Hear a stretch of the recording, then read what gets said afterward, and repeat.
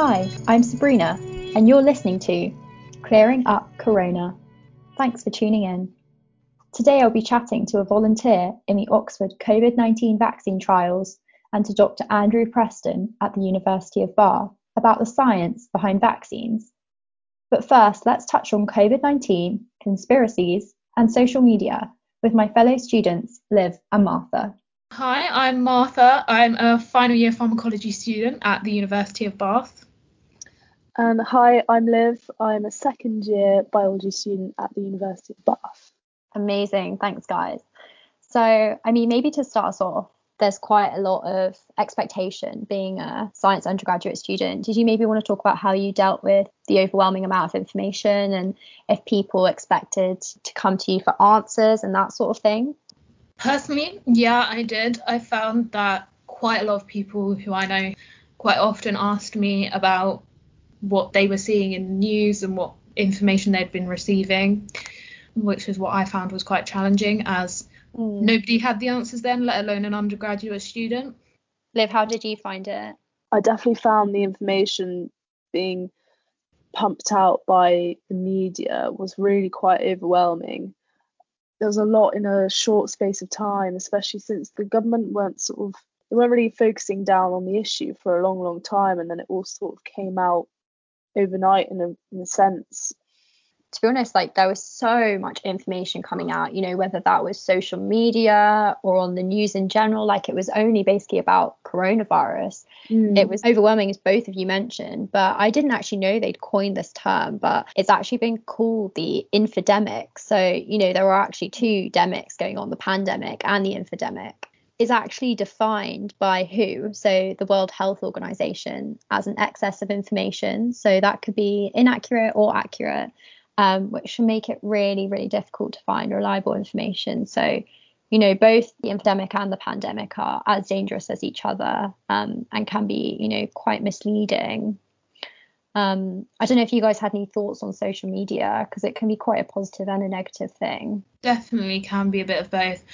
I generally ended up staying away from certain social media sites during the pandemic. I just found some were pumping out more false information. I know Twitter, for instance, in March, so that's when we went into lockdown, there'd actually been 550 million tweets, which included the words, coronavirus, COVID-19, pandemic, among similar terms. So that's just a shocking number of tweets relating to what was going on. So it's quite scary how much information is actually out there, and do we really know what's right and wrong and how much of it we can trust? So let's talk coronavirus and terminology. So the term coronavirus actually refers to the group of viruses, and they can cause illness in both humans and animals. So then when we look at COVID-19, which is a very popular word, COVID-19 is also known as coronavirus disease 2019, which refers to the respiratory disease and is obviously related to symptoms that the listeners may well have experienced. So I found this part quite confusing. So even though coronavirus disease 2019 has the word corona and virus in it, it's not actually referring to the virus that you're infected with, right? The virus that you're infected with is SARS-CoV-2. I found that really quite confusing. So SARS-CoV-2 is the virus you're infected with, and then COVID-19 are the symptoms you experience. I don't know if any of you guys know what SARS-CoV-2 actually stands for.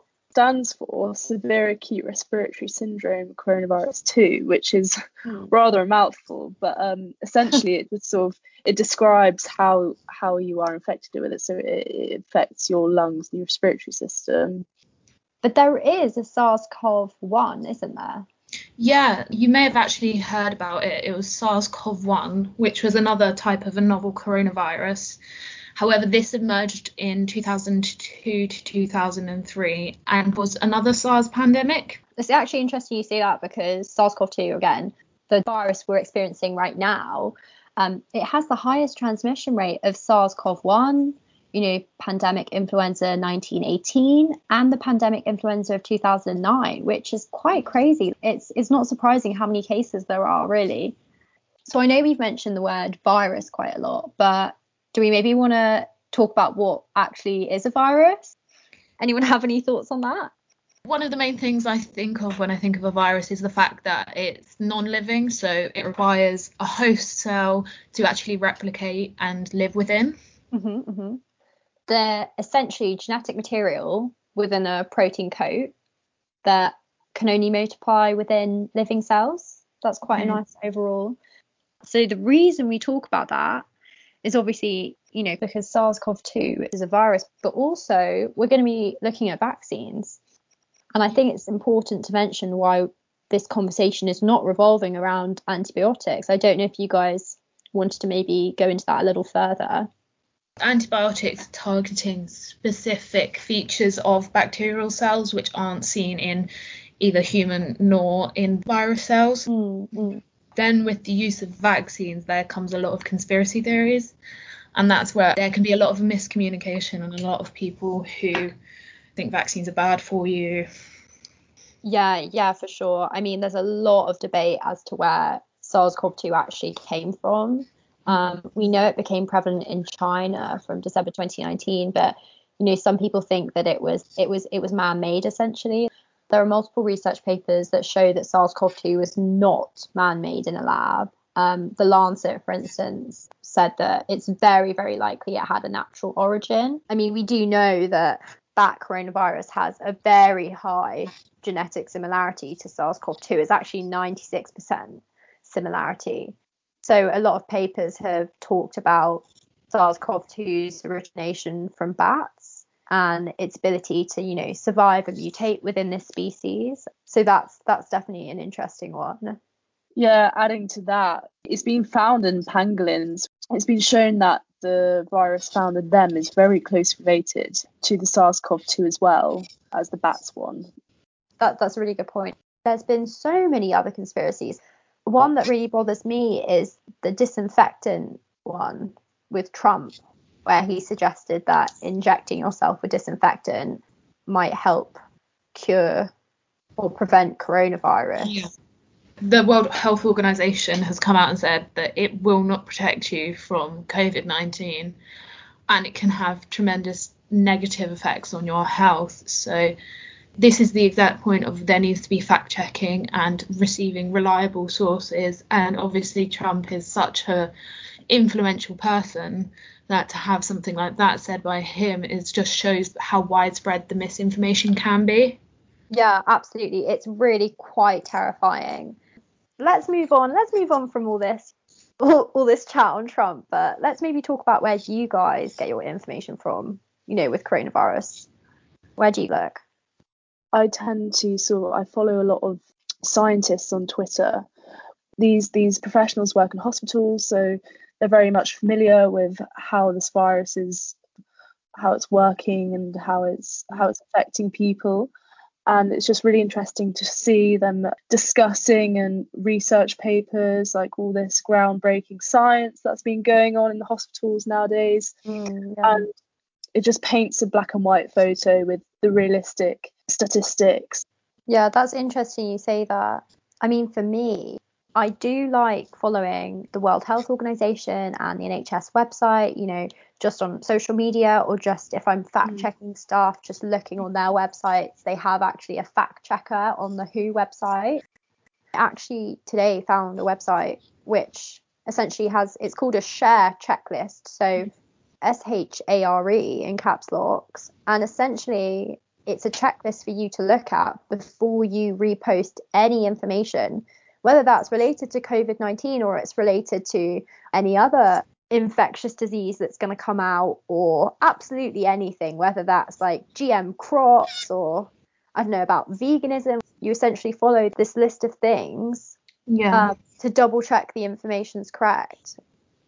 So I have with me now Dr. Andrew Preston, a reader in microbiology at the University of Bath. So just to get us started, it would be great if you could tell us a little bit more about vaccines. What are they and how do they work?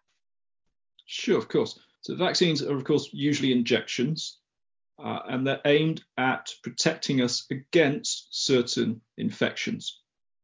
So ordinarily, when we first encounter an infection, if it's the first time we've seen it, our bodies are quite slow to respond to it, and the immune response takes a little while to establish and really become effective. And during that time, it's not uncommon for the pathogens, the infecting agent, to establish itself and, of course, lead to a disease or an infection that we suffer from. But then, in most cases, hopefully, that immune response becomes sufficient to clear the infection. Of course, our symptoms resolve. But crucially, our immune system remembers that encounter. And so if we come across the same microbe, same bacteria or virus again, our immune system recognizes it and kicks into action much more quickly and much more robustly than on that first encounter, to the extent that usually it's able to stop the pathogen from becoming established. And so hopefully we don't actually suffer another episode of disease. And that's the memory aspect of our immune system.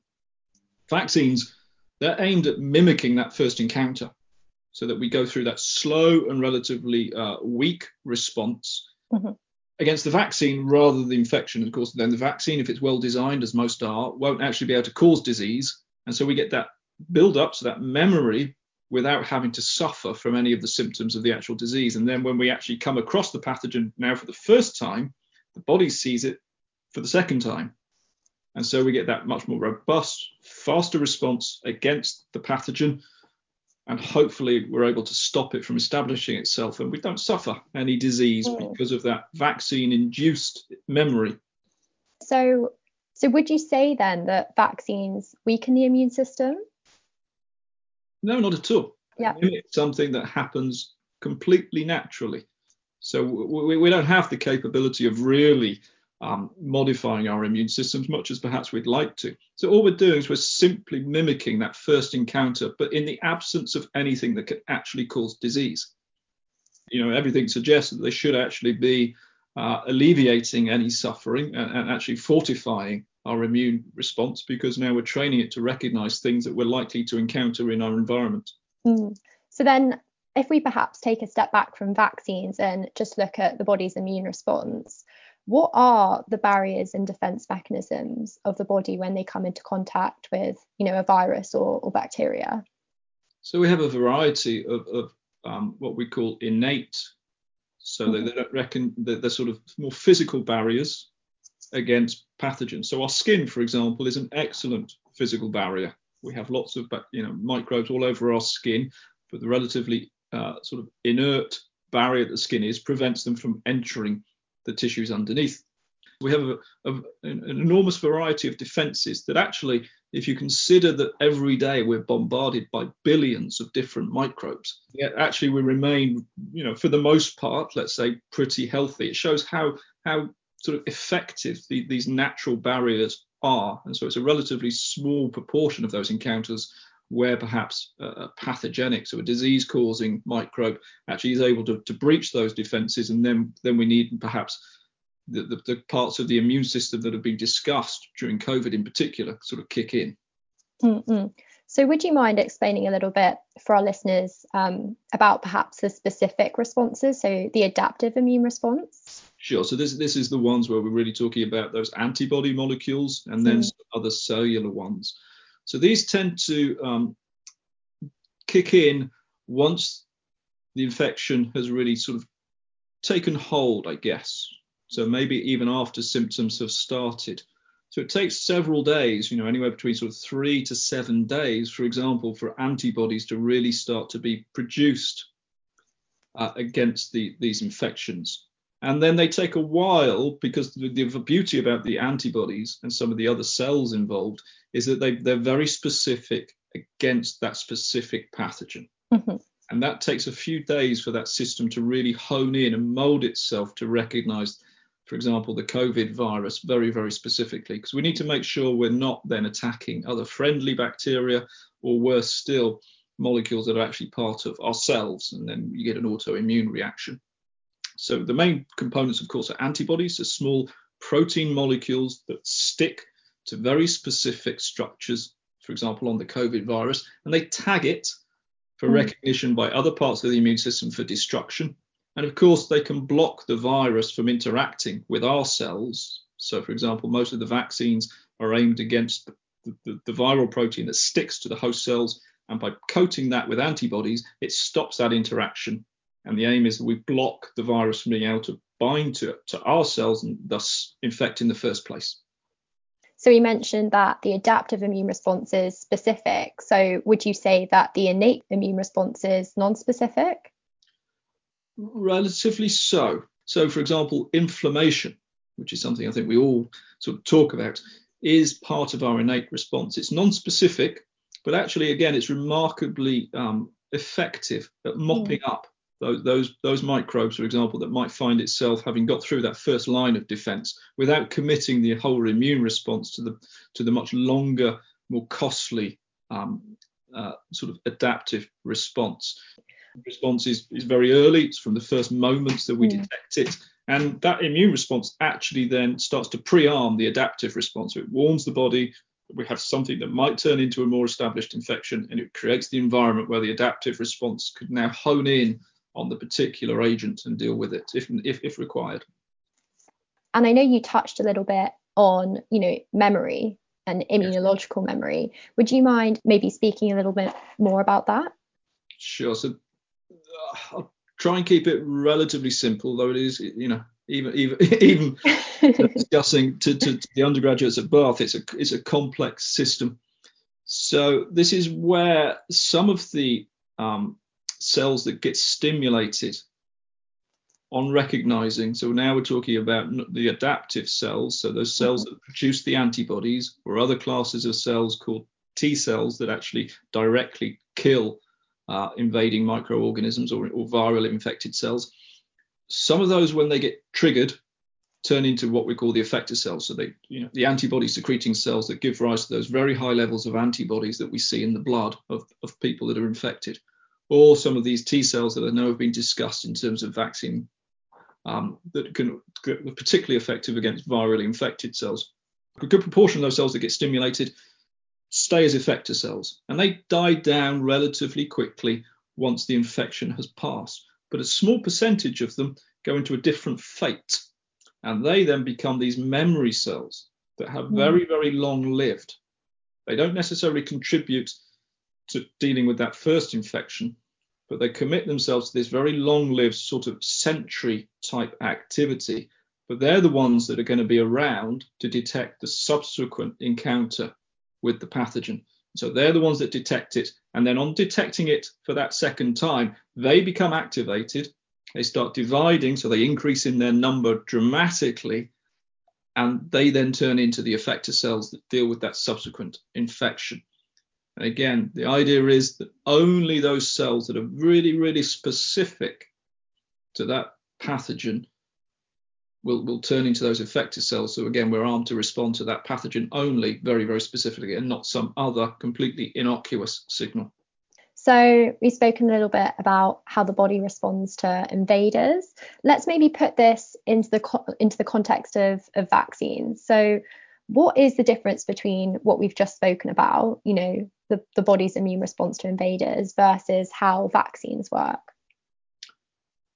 Very little difference, really. The body doesn't know it's a vaccine because the vaccines comprise molecules that we know, usually the molecules that would also be present on one of these infectious microbes. And so the body thinks it's the microbe. So it goes through the full repertoire of its responses that we've just described, and it will actually attack the vaccine. So it treats it like an invader. But the important thing, of course, is that some of those cells get induced to be those long-lived memory cells. So long after the vaccine has cleared, the next encounter is likely to be the actual microbe itself. So the COVID virus, for example. And so the body, as far as it's concerned, recognizes exactly the same thing. That viral protein, it triggers that really fast and robust response. And this time the effectors, of course, are now dealing with the actual virus, not the vaccine. So actually the vaccines are just direct mimics of of what the body sees during an infection. And that's why really they are just triggering a completely natural response that happens anyway when we get these infections. There's been a lot of chat about herd immunity. Would you mind explaining to our listeners, what herd immunity actually is and why it's important in, keeping the population safe? just a herd immunity is the concept that to sort of perhaps at the extreme end to eradicate an infection altogether, you don't necessarily need every single member of the population to be immune. Mm-hmm. So you reach a point whereby the pathogen just doesn't encounter new susceptible hosts anymore. So it's, just the chances. So once you reach a certain level of people that are immune, the virus essentially stops transmitting, because the chances of it going into someone who's still not immune becomes so low that it tends just to fade out. And so herd immunity is just really describing that effect that once you get enough people immune to an infection, it protects the whole herd or the whole population. The media has talked quite a lot about the possibility of herd immunity occurring naturally. And, we've seen that being talked about in Sweden. And I know Boris Johnson mentioned it as a theory to deal with COVID-19. So is it actually safer to catch the virus naturally, or is it safer to be vaccinated against the virus? Safety is a slightly, I guess, ambiguous term. Mm-hmm. So again, you've got to distinguish between the individual versus the population level. So in terms of just direct safety, then if you can achieve the same overall long-term protection through vaccination, then the chances are you can get that herd immunity without having all of those cases of disease. So that would be really your optimum to achieve that. And we can generate herd immunity using vaccines. We've done it for a number of different infections. Of course, in terms of COVID, it's been that wait. So all of the the collateral damage that is done by the current interventions, so the restrictions and the lockdowns, the effect that it has on other health services, mental health, and of course the economy. Absolutely. So it really has been the debate about whether we need to try and achieve the ultimate protection from herd immunity by natural infection, and we get that done much quicker, as opposed to waiting until we can achieve herd immunity, if we can, through vaccination, which of course probably delaying everything by about a year. So it's really about assessing the different people's views on which is going to do more damage, letting the virus run riot and achieving herd immunity but more quickly that way, or waiting until we can do it without all of the cases of COVID disease through vaccination, but accepting then there's of course going to be a lot of other issues through the restrictions that we're currently living through. If we take maybe herd immunity out of the picture and we just look at maybe one individual who could either catch SARS-CoV-2 or be vaccinated, how would you look at that situation? Like, which one do you think would be safer? Time will tell. I mean, although I've painted the picture that the vaccines trigger this completely natural immune response, and that there are some subtle differences. So for example, some pathogens, so either bacteria or viruses, they exist solely by circulating, for example, amongst people. And therefore they have evolved mechanisms to interfere with perhaps, say, that memory response. Because otherwise, if everyone became completely immune to them on their first encounter, then they would run out of hosts very quickly. And that's why we get this issue that, for example, that some of the other coronaviruses, they don't induce long-lasting immunity, even when you've caught an infection from them. So there's no guarantee, I think, and then this has certainly been something that's discussed with COVID the last couple of weeks, with some of these cases of very clear reinfection of people. So they've caught COVID now twice, quite clearly. There is this thought that not everybody is going to have long-lasting immunity, even if they've suffered from COVID disease. So there could be an advantage to vaccination in that what we do is we tend to, we can pick certain parts of the virus and trigger this protective immunity with just those parts. And sometimes when you do that in the absence of other viral components that maybe interfere with the immune response, you can actually get a much longer lasting or even better immunity than we get from natural infection. So the two, there can be some clear differences between natural immunity and vaccine-induced immunity. But I think actually it's too early to say yet. We don't have all the data as to the type of immunity that we can get from some of the vaccines that are in development. It's there's a lot of simple, I guess, just unknowns. Don't know how protected people are going to be after having caught COVID, or how long that immunity might last. But on the flip side, also, we don't know the same parameters. The same unknowns exist for the vaccines at the moment. Yeah. I have with me now Sam. So Sam's a friend, a fellow biochemistry undergraduate student. And actually, he's also a member of the Oxford COVID-19 vaccine trials, which is pretty interesting, right, Sam? Yeah, it's been quite an experience, and it's still ongoing. Should be ongoing for quite a while. Yeah, I wanted to ask you, a little bit about your experiences. Like, why did you actually get involved with the trial, and how did you hear about it? So I heard about it from a friend, actually, also at the University of Bath. It was around April time. Lockdown was just starting, and I think it was a really interesting opportunity, and it was an opportunity for me to do something. I think a lot of people can relate to a bit of a feeling of powerlessness. You kind of just watch the world change around you. So to be offered the opportunity to get involved and potentially sort of play a small part in making a big difference was really appealing. How did you find it, being, I mentioned we're both studying biochem, so being a biochemistry undergraduate and like maybe understanding what's going on, do you feel like you maybe felt more safe in that sense? Or yeah, I think that was definitely a component of it for me. I did my own research. I wanted to sort of understand where this was coming from and a bit about the kind of people running it. So that that definitely made me more comfortable with getting involved.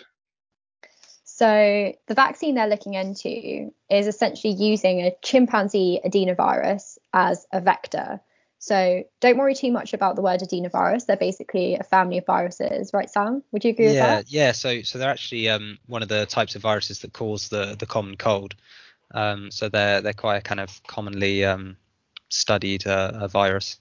Yeah, absolutely. So this chimpanzee virus works as a vector. So it will basically contain genetic information of an identifier spike that is found on the outside of the SARS-CoV-2. So yeah, that spike protein, as it's often called, you might hear quite a lot about that, and that's because it's kind of the unique sort of unique identifier of this particular virus. It's unique to SARS-CoV-2, and the reason it's so important is it's how the virus enters cells to infect them. So it's this spike protein. I think the best way to think about it is almost like a key, and there being a lock on on your cells. So this key just fits into that lock, opens the door effectively, and allows access into the cells and to infect the cells. And that's why it's so important and of such interest to scientists. So after you're vaccinated with this vector, your body will produce antibodies that can recognize this spike protein we were talking about and will help prevent infection if you contact the virus. Yeah, so what that means is that without being exposed to the potentially very dangerous virus itself, your body's being given the kind of tools it needs to attack it. It's being taught how to fight this virus in a safe way, and that's the basis of all vaccinations, really. Yeah, and then I suppose it's not like they're injecting like a replicating virus into your body. Yeah, so that's an important point as well. It's non-replicating. It's a non-replicating virus, and that means that it can't you can't have an infection in the normal sense. I suppose this one, so it's an adenovirus vector vaccine. It's a bit different to other types of vaccines, such as live attenuated, which can't be given to anybody, right? Yeah, so I think live attenuated, that's you might come across that more often in the seasonal flu vaccine and others like that. So what we mean when we say live attenuated is, if we take the example of flu, you'll take the actual live flu virus, but treat it in a way that's attenuation, to weaken it. So it's still live, but as you say, it still can't be given to everyone. Mm-hmm. As you said, they can't really be given to people with weakened immune systems. And that's a little different to other kinds of vaccines. There are inactivated vaccines, which, kind of does what it says on the tin, like completely inactivated, and toxoid vaccines, which actually contain toxins, which I don't think are really spoken about much, but literally like toxins are actually, injected into your body, and they'll cause similar memory cells to be produced. So you mentioned a few technologies there, but there are even some newer ones coming online. One particular one is the RNA vaccines. So we mentioned the genetic material for that spike protein. Yeah. How it works with an RNA vaccine is you're basically going straight to that genetic material and putting it straight into the patient, and then the same process occurs whereby that's used to build the spike protein that the immune system can recognize, and that hopefully will give you immunity to SARS-CoV-2, the virus causing COVID-19. So these RNA vaccines are being looked into by a couple of groups for COVID-19 vaccines. I think it might be nice to have a little chat about the actual stages of vaccine clinical trials. Yeah. I mean, on the news, they've been mentioning, stages 2 and 3, but what do they actually mean? I think this is quite an important question. Yeah, so it's you hear this, phase 1, phase 2, phase 3 kind of used a lot, but it's relatively simple to explain. So there are 3 main phases, and those 3 phases are describing the human trials. And those come after what we call preclinical trials. So that will be lab studies and some animal studies where necessary. So phase 1, that's really the first time you're putting a drug, or in this case vaccines, into people. And so it'll be a relatively small number of healthy people. And the goal of phase 1 is really to check for safety. Because the most important thing with any drug or vaccine is safety. That's always the number one priority. So that's what phase 1 really focuses on. Phase 2 spreads that out to a larger number of people.